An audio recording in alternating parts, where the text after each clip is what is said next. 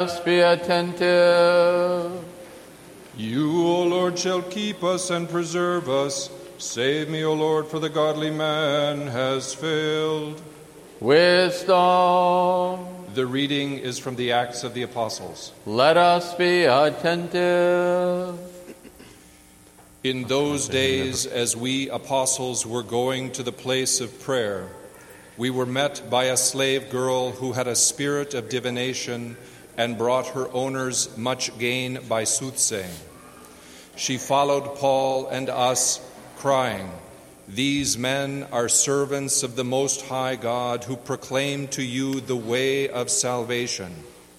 And this she did for many days. But Paul was annoyed and turned and said to the Spirit, "I charge you in the name of Jesus Christ to come out of her." And it came out that very hour. But when her owners saw that their hope of gain was gone, they seized Paul and Silas and dragged them into the marketplace before the rulers. And when they had brought them to the magistrates, they said, "These men are Jews, and they are disturbing our city. They advocate customs which it is not lawful for us Romans to accept or practice."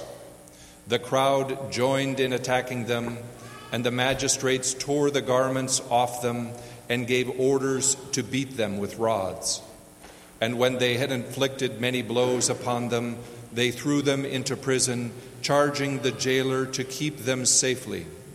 Having received this charge, he put them into the inner prison and fastened their feet in the stocks. But about midnight, Paul and Silas were praying and singing hymns to God, and the prisoners were listening to them, and suddenly there was a great earthquake, so that the foundations of the prison were shaken. And immediately all the doors were opened, and everyone's fetters were unfastened. When the jailer woke and saw that the prison doors were open, he drew his sword and was about to kill himself, supposing that the prisoners had escaped.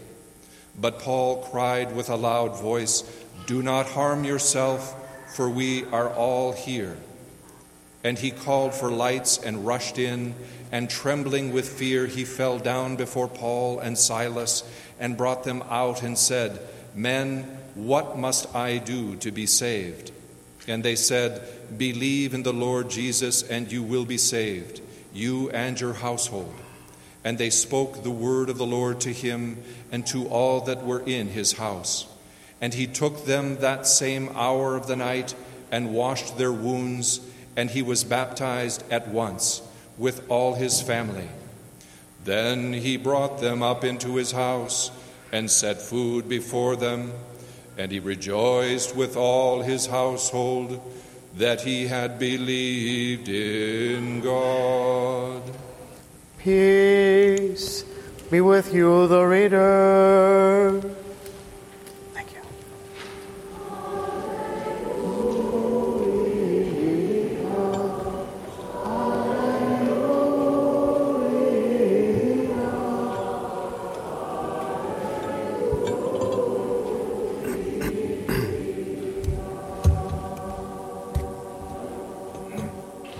Wisdom arise. Let us hear the Holy Gospel. Peace be with you all.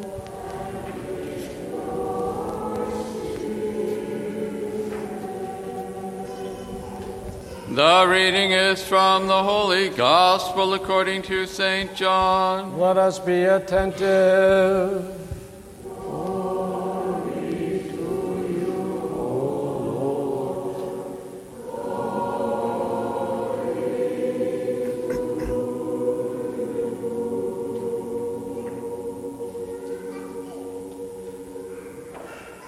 At that time, as Jesus passed by, he saw a man blind from his birth, and his disciples asked him, "Rabbi, who sinned, this man or his parents, that he was born blind?"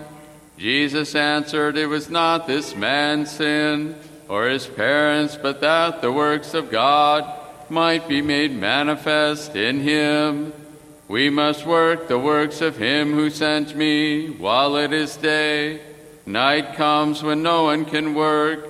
As long as I am in the world, I am the light of the world." As he said this, he spat on the ground and made clay of the spittle, and anointed the man's eyes with the clay, saying to him, "Go wash in the pool of Siloam," which means sent. So he went and washed and came back seeing.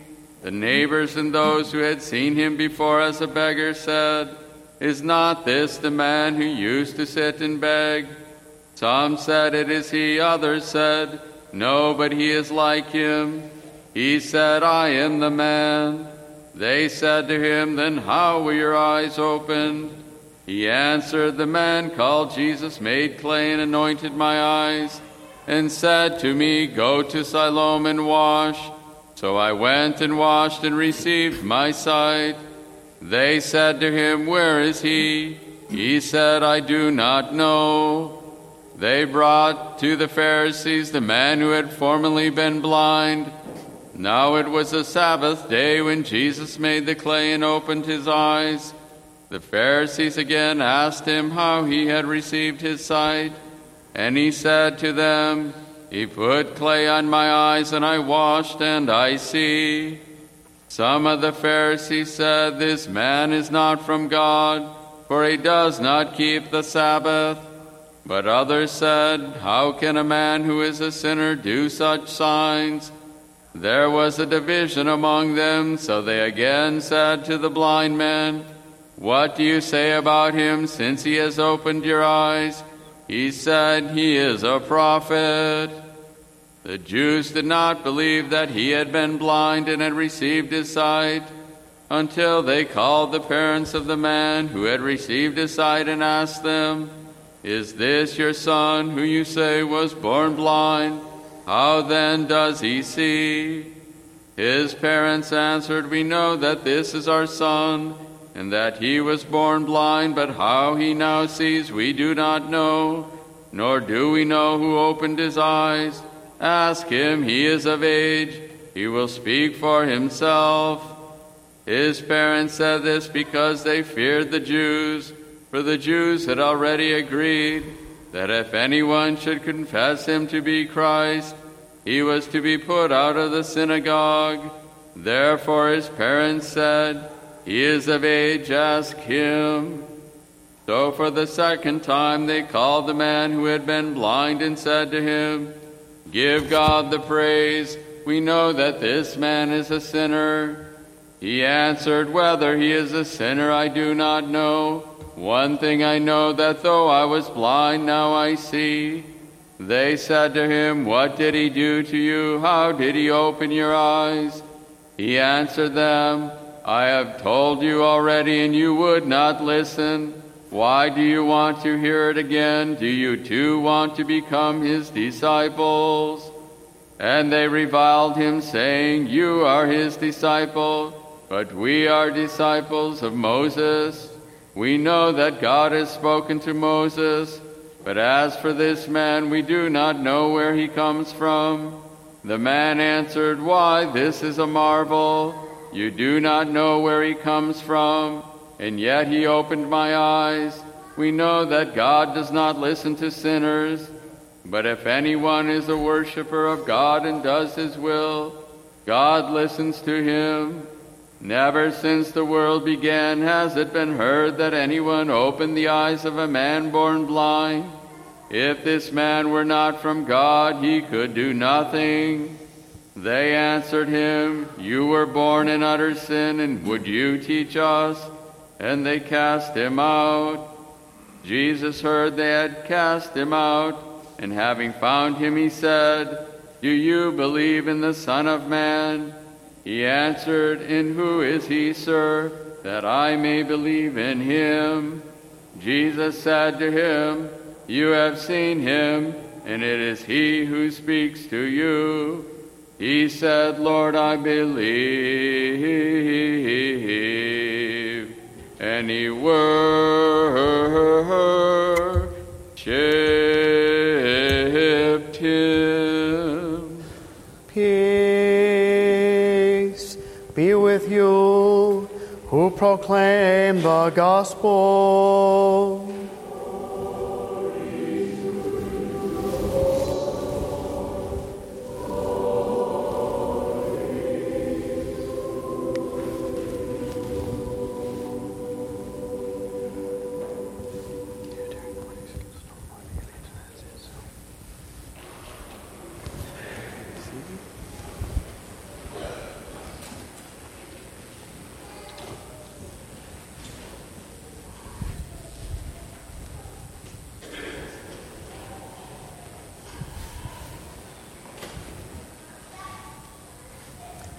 In the name of the Father, and of the Son, and of the Holy Spirit.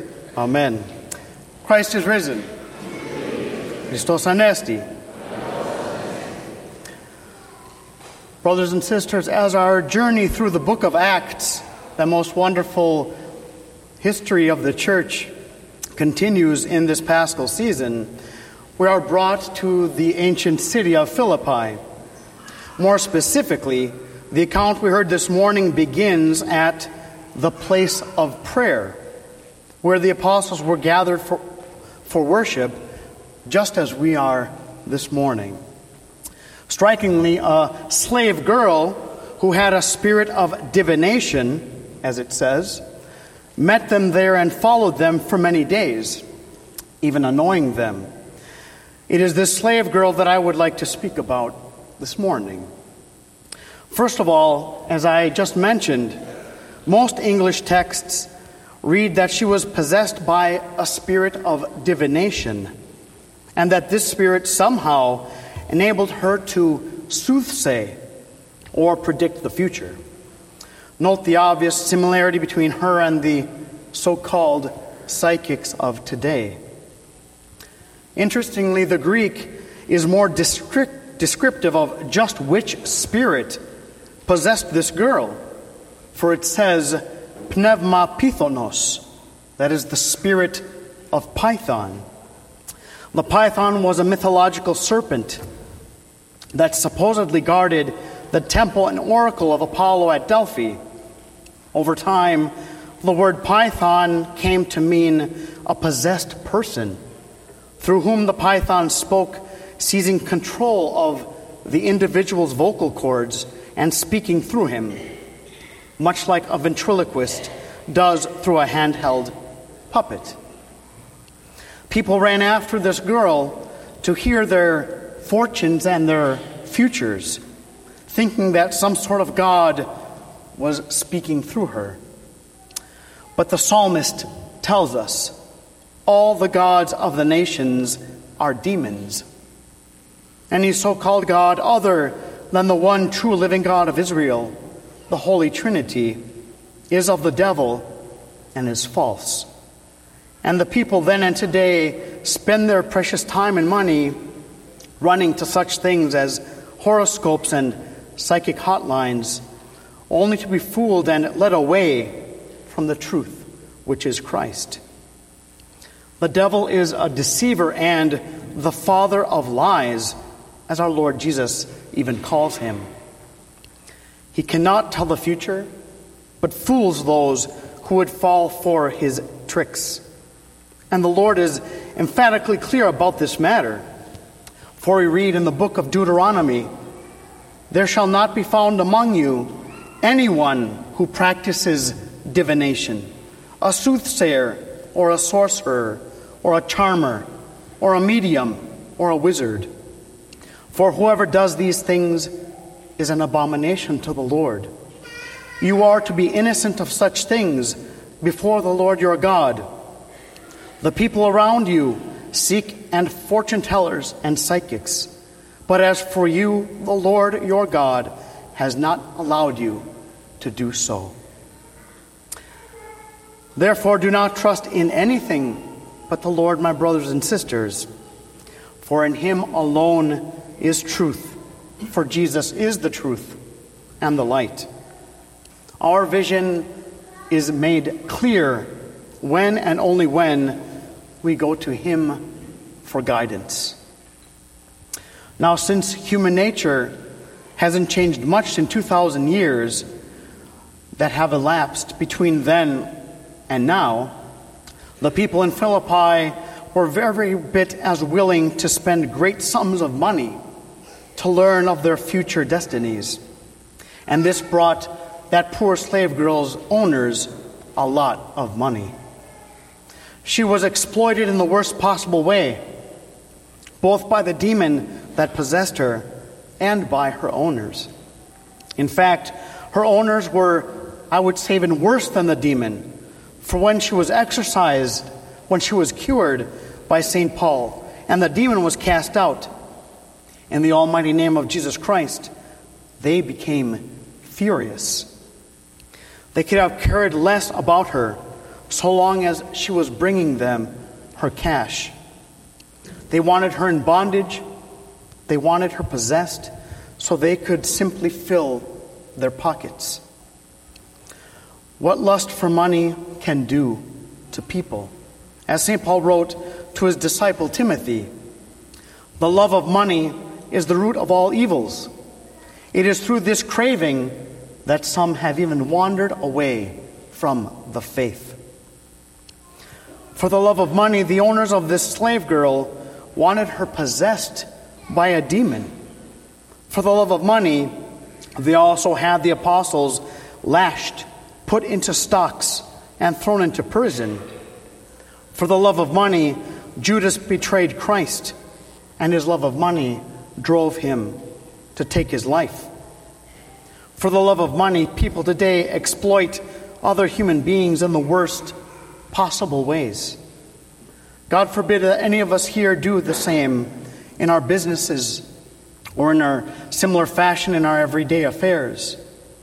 Has this craving made us wander away from the church? Has it made us treat others as less than human? Has it led us to lying or cheating? Has it hardened our heart and turned us into tight-fisted ignorers of the poor, to be selfish or stingy? The Lord wishes us to be honest and upright, compassionate and loving, generous and charitable, to do unto others as we would have them do unto us.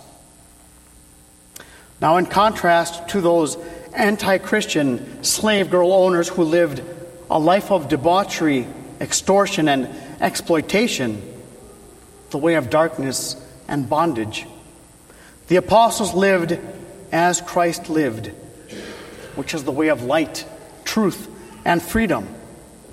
And because they lived an authentic Christian life, they also had the great honor to suffer as Christ himself suffered, which astonishingly led them to even pray and sing hymns to God while imprisoned. True joy they had, of course, and true peace. The similarities of their persecution to Christ's own sufferings are absolutely incredible. In fact, where the English reads that they had their feet fastened to the stocks, the Greek states that they had their feet secured iston xylon, fastened to the wood. Their witness and proclamation of truth led to a type of crucifixion, complete identification with our crucified Lord, who was fastened to the wood of cross. Look at the whole scenario of St. Paul's and St. Silas's tribulation. They are dragged before the leaders and the people to be tried. Christ was also tried in like manner. They are stripped of their clothes, just as Christ was stripped of his. They were beaten with rods, as Christ suffered many blows. They are put into stocks, that is, fastened to a piece of wood, as he was fastened to a wooden cross. They are thrown into the inner prison, as Christ was placed in a dark tomb. But now comes freedom for those lovers of God because of their endurance and their faith in Christ. Watch this now. The earthquake opens the prison doors as it once opened and rolled away the stone from the tomb. The gates that held the apostles are thrown open, just as Christ shattered the gates of Hades. All the prisoners were freed from their chains as the imprisoned spirits in the underworld were set free by Christ's descent there. This all happened after midnight in the darkness, just as the Lord's resurrection occurred early Sunday morning while it was still dark. Light burst forth from that tomb then, and the guard now calls for lights, being enlightened himself, baptized, and finding salvation in Jesus Christ. So then, be enlightened, my brothers and sisters. See the truth and see it clearly. There are many out there that would have you deceived, like the owners of the slave girl, and trick us into running after falsehood and away from God. Worse yet, the temptation to be like them in our businesses and daily affairs is a great one. For exploitation and dishonesty can bring profit and pleasure, fleeting and temporary as it might be. But the wages of sin is death, say the divine scriptures. The Lord has come into the darkness of ignorance to give us clear vision and understanding, true knowledge, my beloved, in order for us to see the way of righteousness and truth. Therefore, live honestly, be just in your transactions, love the Lord your God and your neighbor as yourself, for herein lies salvation and everlasting life. Christ is risen. Stand at this